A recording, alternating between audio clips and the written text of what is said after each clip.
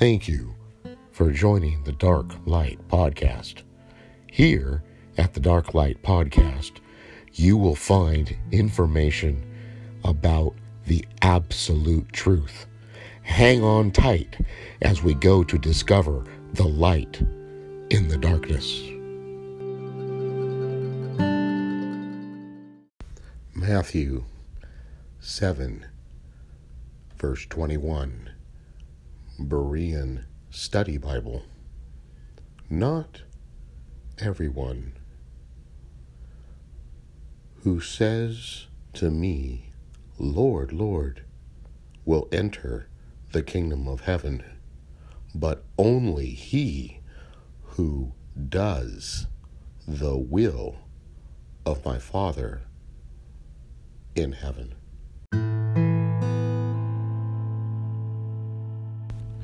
Human nature has a tendency to want that which it cannot have. In the Garden of Eden, Eve wanted the fruit, the forbidden fruit. When the serpent ate the fruit, he appeared to get wiser. When Eve ate the fruit, she lost her holiness, her divine position. Her divine light was gone.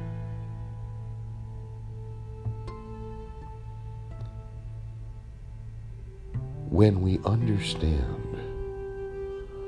that the whole purpose for Jesus the Christ to come here to this world, to lay aside his God kingdom and present himself as a mere mortal,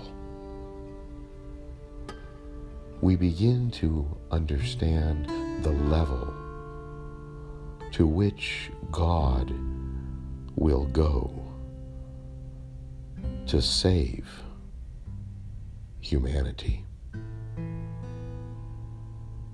We've been trying for centuries, millennia, to save ourselves from ourselves.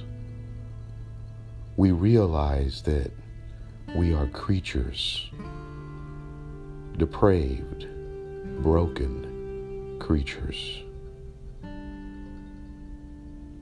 People who do not have the capacity to rise above the destruction, the wars, the garbage, the misinformation, all of those things which make us sad and depressed and lonely.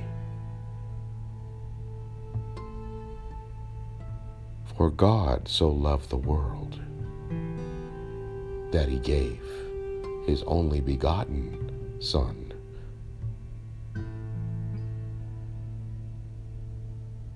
It is in this realization that we become aware of our need of a Savior, of our need to have a better life.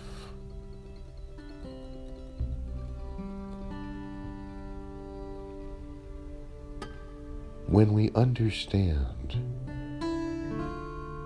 that love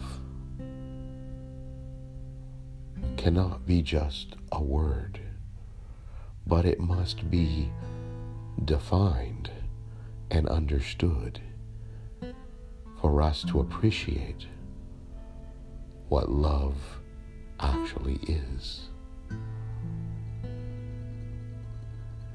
To those who think that love is some sort of generic emotion, some sort of panacea, which if we just held hands and sing Kumbaya, that we will love each other.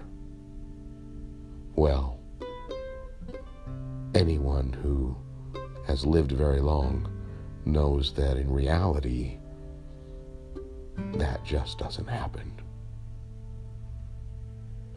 So when we look at the Word of God, the Holy Bible, it presents to us a step-by-step understanding of how to achieve the glorious future, how to obtain eternal life, and how to live in the love which God gives.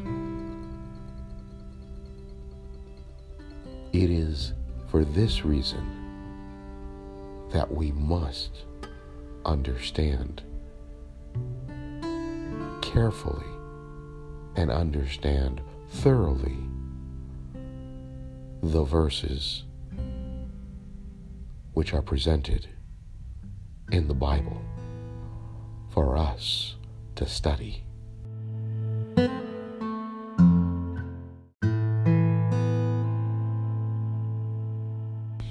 We like to think that everything will just turn out okay with no personal effort, with us not having to do anything.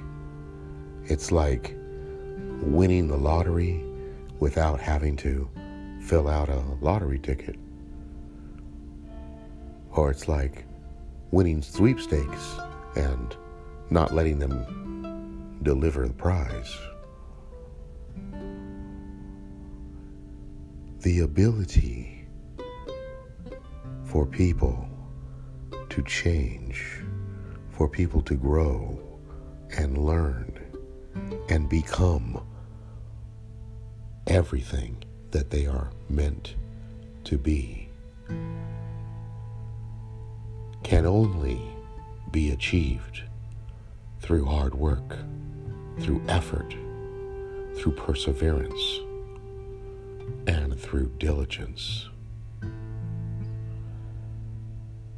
But many in the Christian world, in the Christian community, try and say that getting to heaven is not only easy, but requires no effort. But here in this verse where Jesus the Christ is speaking, we see he makes a distinction between those who say, Lord, Lord, and those who do the will of the Father which is in heaven. The will of the Father is key.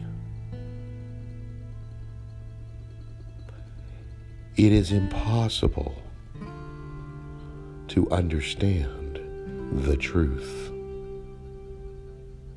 unless your spiritual eyes are opened. Spiritual things are spiritually discerned. The Holy Spirit is sent to each and every one of us, but some of us are awake and some of us are asleep.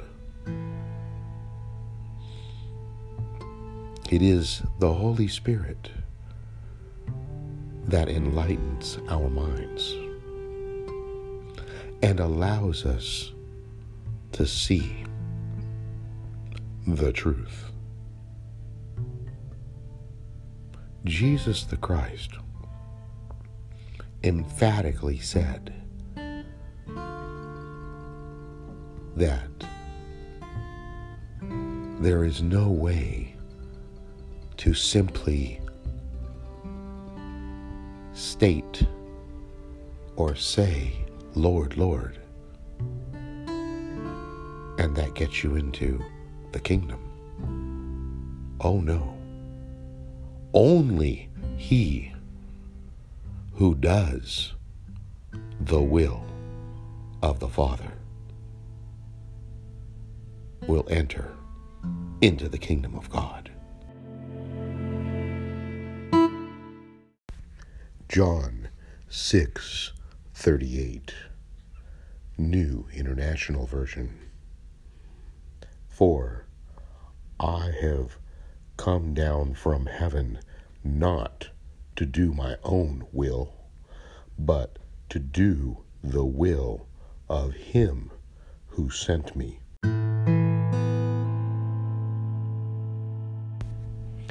The reason why Jesus the Christ came to this world was to show a living example of the will of God. The will of the Father was exemplified in Jesus the Christ. Everything Jesus the Christ did was an example of living out the will of the Father. So let's understand that when Jesus was feeding the 5,000, or Jesus was healing the paralytic, or Jesus was raising Lazarus to life after being in the grave for 3 days, he was acting, doing the will of the Father. In order to live out the will of the Father, you must do acts which correspond to the will of God. It is not possible to live according to God's will without acting in a specific way. You cannot go through life telling people that, well, all you have to do is believe that Jesus is real and nothing else matters. God is only going to look at Jesus and what Jesus did for us, dying on the cross, saving us from our sins. And he's never going to look at us with all of our defects and all of our breakdowns and all of our sinfulness and departures from the way. God's just going to ignore that, and he'll just look at Jesus, and Jesus will stand in our place, and we can just be the dirty person that we are, and somehow Jesus will cover our sins. This is how most theologians, most pastors explain something called righteousness by faith. The problem is that the Bible doesn't teach that. Instead, the Bible teaches that Jesus, the author and finisher of our faith, came to this world and lived a life of faith. And at each moment, he performed and acted out the will of the Father. And Jesus said, as I am in the Father, you will be in me. As I perform great works in my Father, you will perform greater works in me. So let's be clear that Jesus the Christ came to show us how to live the God life, how to perform our activities, and how to, in each of our decisions, choose the will of the Father. It is clear that the Bible, the Word of God, was given to us to instruct us on how to live the God life. John 10, verse 30, Berean Study Bible. I and the Father are one.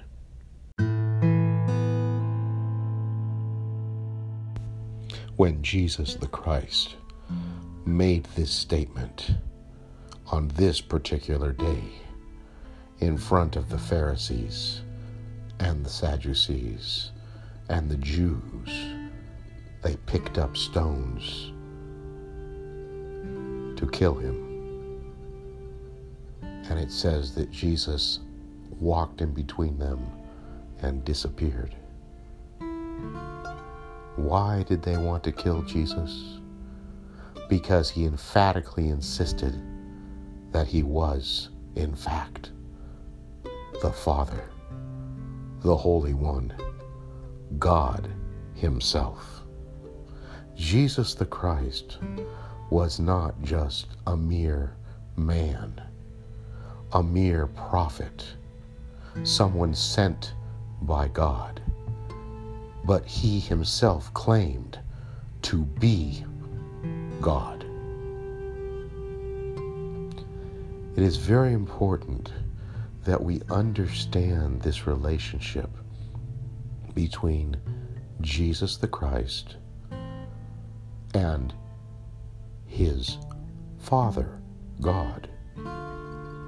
This relationship only existed because of the humanity of Jesus the Christ.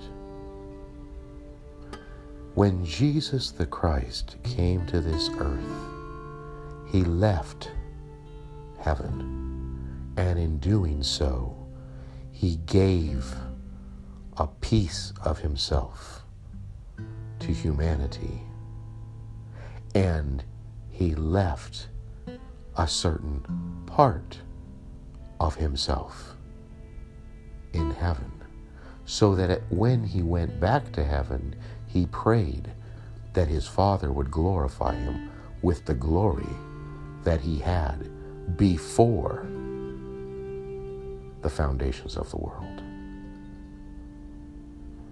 Jesus, the incarnate one.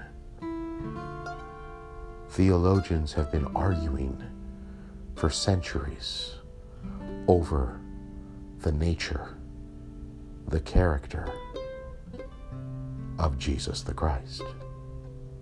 Is he really a man, or is he really a God? Well, Jesus himself called himself the Son of Man.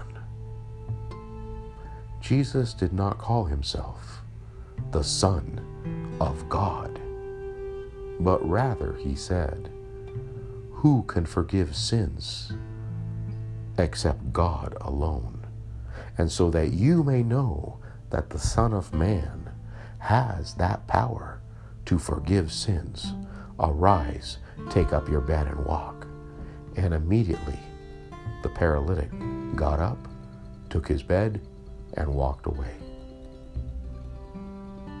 In that single miracle act of Jesus the Christ, he proved to all those present and to all those who put their faith in him that he was in fact God.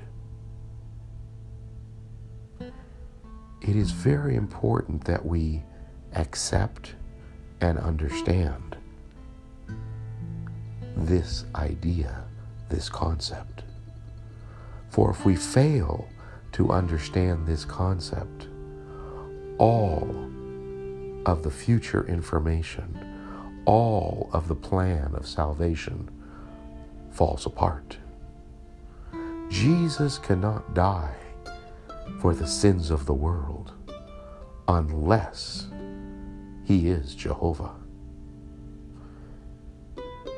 The Bible clearly teaches that Jehovah, God, is the one and only Savior of the world. There are not two Saviors of the world. There is only one, and that is God Himself.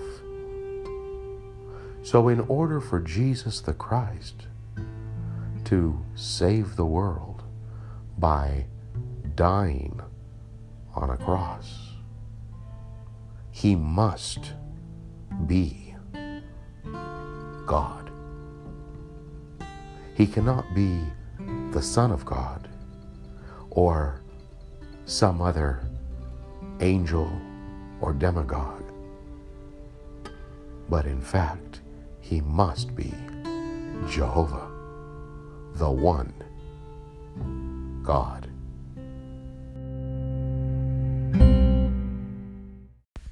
First John 4, verse 20, Amplified Bible.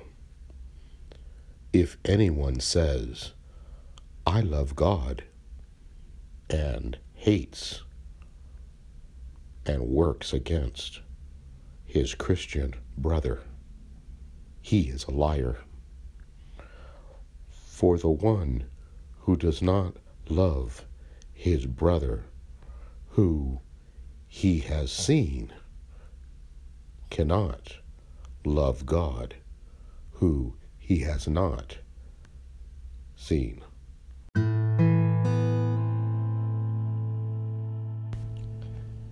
So here we have an example of the fact that in order to love God, you must also love your brother. You must love your neighbor. And Jesus showed in many stories, especially the story that had to do with the Good Samaritan, that the definition of a brother, of a neighbor, is someone who is in need, even if that person is your enemy. We must understand that God is more interested in our daily lives and helping us to become ambassadors for heaven, ambassadors for the truth, someone who shines the light of heaven here on earth. Jesus said, I place you like a light on a hill.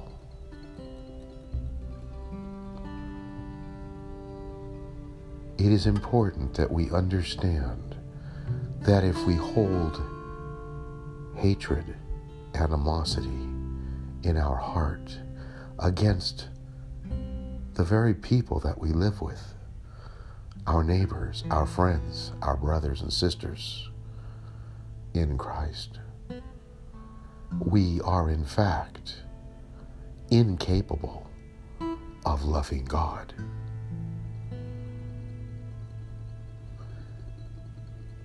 These terms such as love, righteousness, goodness, mercy, faith,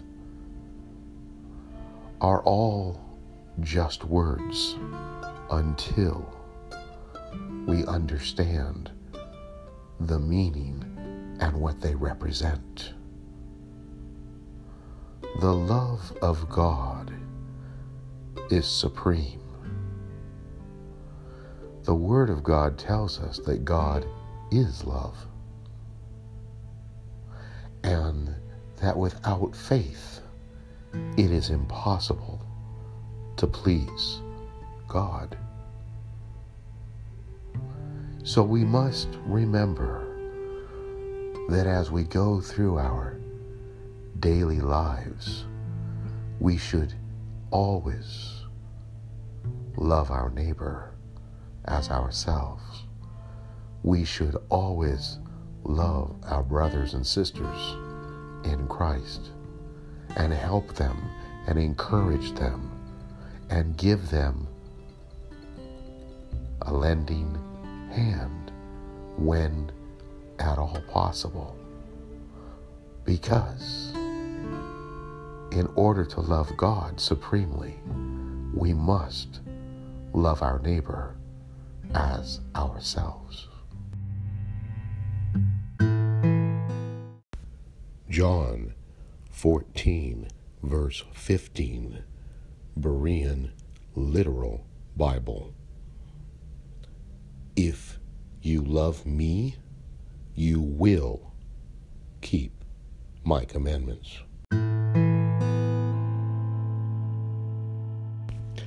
If you love me, you will keep my commandments.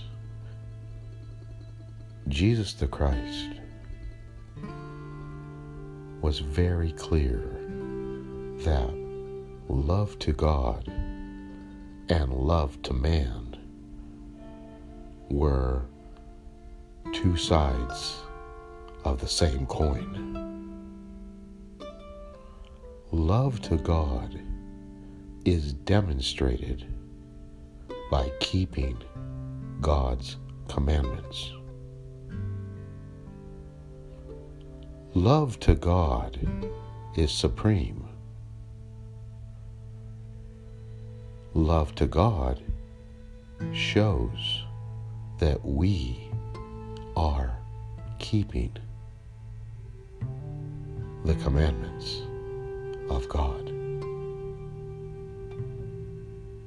So when we break the commandments of God and we don't keep them, we are not loving God. And as 1 John points out, if we say we love God, but we hate our brother, we are a liar. And the same goes for if you say you love God and you don't keep his commandments, you're also a liar. Many theologians, pastors, priests, teachers of the law will tell you that it doesn't matter anymore whether or not you follow the commandments of God. It doesn't matter anymore if you keep the commandments because they were somehow done away with, abolished at the cross of Jesus the Christ.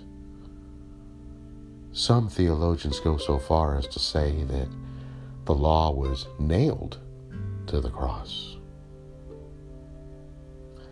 And there are moments when theology collides with the English language. And we must be careful not to throw out the baby with the bathwater. Luther, Martin Luther, the great Protestant reformer, who found himself going further and further away from the doctrines, the teachings, the theology of the Roman Catholic Church, because he recognized that their teachings did not adhere to the Word of God. And in that understanding and revelation and insight, Martin Luther came to the conclusion that the just shall live by faith alone. And in his mind, faith was defined as something which transcended all activity. All actions were not of faith. And so when he came to the book of James in the New Testament, he didn't know what to do with it because, among other things, James, the brother of Jesus, the Christ, said, faith without works is dead. You say you have faith, I'll show you my faith by my works. And to Martin Luther, that idea was somehow not able to be reconciled with righteousness by faith alone. The problem which Martin Luther had when he called the book of James a book of straw and chaff, a waste, something to ignore, a book that in his mind did not belong in the Word of God. And the problem that Martin Luther had was in his definition and understanding of the word faith. And today, many theologians in the modern Christian world, in the evangelical Protestant Christian world, have the same blind spot that Martin Luther had. So let's be clear. The Bible teaches that we are saved by faith. And it is that faith which is given to us by Jesus the Christ. And when that faith is activated, we will do the works of God. Jesus the Christ said, "For which good work do you stone me?" And Jesus went around doing good. It wasn't that Jesus was doing good in order to be saved or somehow approved of God, but rather his faith in the truth, his faith in God allowed him to perform mighty miracles and mighty works, good works, works which changed the world. But as Martin Luther said, the just shall live by faith. We must make sure that our definitions and our understandings of theology match the Word of God. Jesus the Christ has warned us that many in that day will say, "Lord, Lord, didn't we do all of these mighty miracles, cast out demons, healed the sick?" And yet, Jesus the Christ said, "I will turn to them and say, I never knew you. Depart from me, you that work iniquity." it is very clear in the Word of God that our works and our activity does not approve us to God. It does not save us in any way, but rather, when we have love for God and we have that same love for our neighbor and our brother and our sister, we will exhibit works and good acts to help those around us. And in so doing, we are living the Christ life by faith. Romans 3, verse 31. Berean Study Bible. Do we then nullify the law by this faith? Certainly not. Instead, we uphold the law.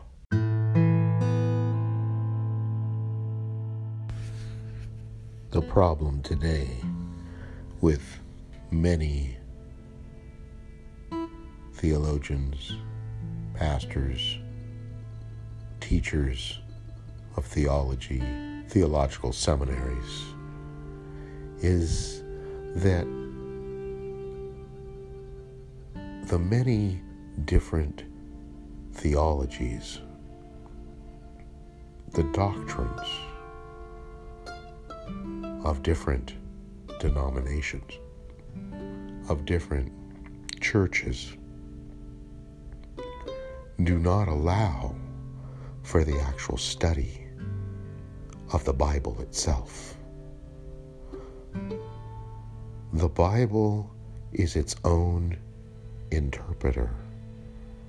When the Holy Spirit is sent to guide your mind, you will be led to the truth.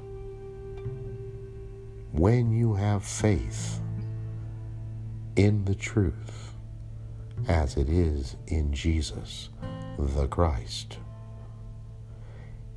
you have the ability to perform the works of the law. This concept is opposed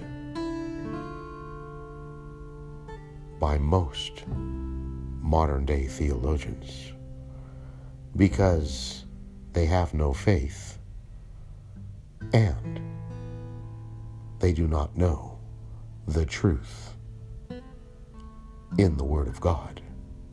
They've decided to ignore the basic statements which are given to us by Jesus the Christ, which are found in the Bible, the Word of God. The Word of God tells us that faith does not make void the law of God, but rather the opposite. It establishes and upholds the law of God. The law of God is there to define what is sin and what is righteousness. Sin, according to the Bible, is the transgression or the breaking of the law. Without the law, you would not know whether you were breaking the law or keeping the law. The law defines the meaning of the character of God Himself. It must be understood that if there is no law of God, or if the law of God could be altered or abridged or edited then Jesus the Christ would not have had to die for the sins of the world on a cross. The only reason why God sent forth his only begotten Son was because the law demanded that a price be paid for sin, and that price was the life of God himself.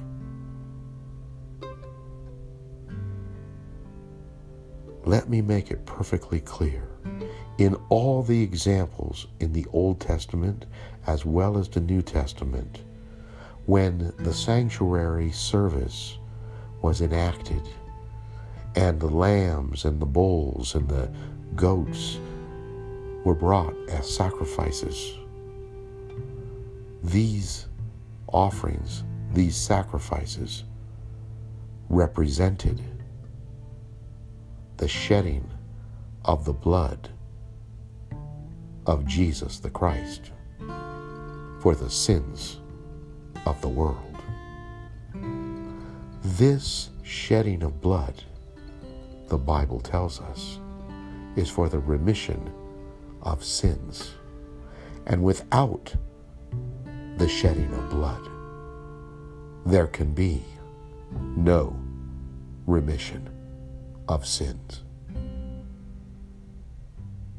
So let's understand that the law abides forever.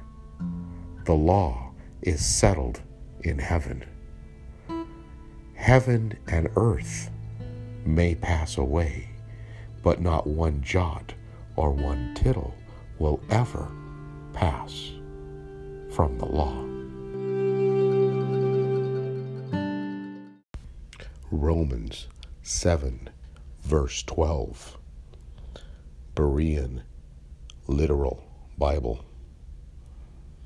So indeed, the law is holy, and the commandment is holy and righteous and good.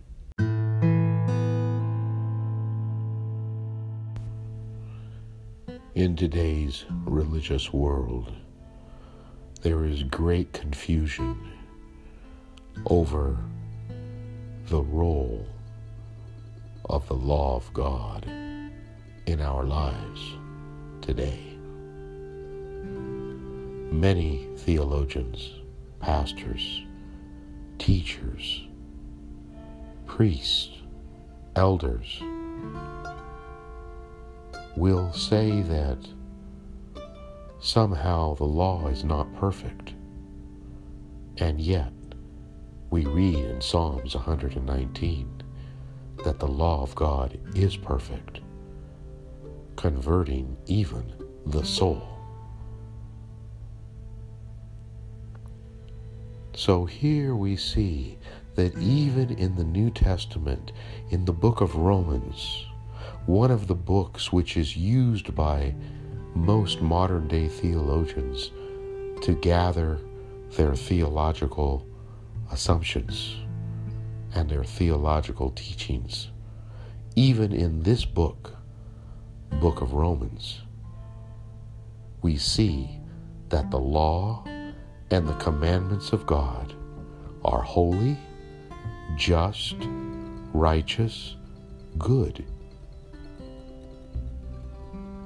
So if something is good and righteous, why would it need to be done away with? Why would it need to be destroyed? Quite the opposite. It needs to be preserved. When God gave the 10 Commandments from Mount Sinai, he said that this law is perpetual for all of your generations. When we see that The fourth commandment applies even to the stranger, the alien within thy gates, which is, remember the Sabbath day, to keep it holy. So if the law of God is holy, and we are to keep the Sabbath, the seventh day of the week, holy, according to the commandment, which is holy, just, and good, we must then understand that faith without works, the works of the law, keeping and remembering to keep the commandments of God. It is only then that we truly understand the Christ life, the God life. Anything else is a lie. Isaiah 8:20 lets us know that anyone, whether they be a theologian, a pastor, a doctor, a teacher, anyone who says that the law and the testimony are no longer valid, well, they have no light in them, because it is only to the law and to the testimony that we must speak, and what we say must be in accordance and in line with the law and the testimony. For without the law, we do not know what is the actual will of God.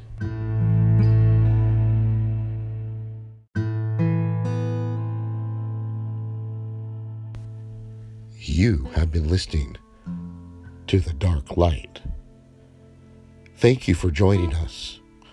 Please like, subscribe, and tell your friends about the Dark Light podcast. We would love to have you here each and every day to discover the light in the darkness.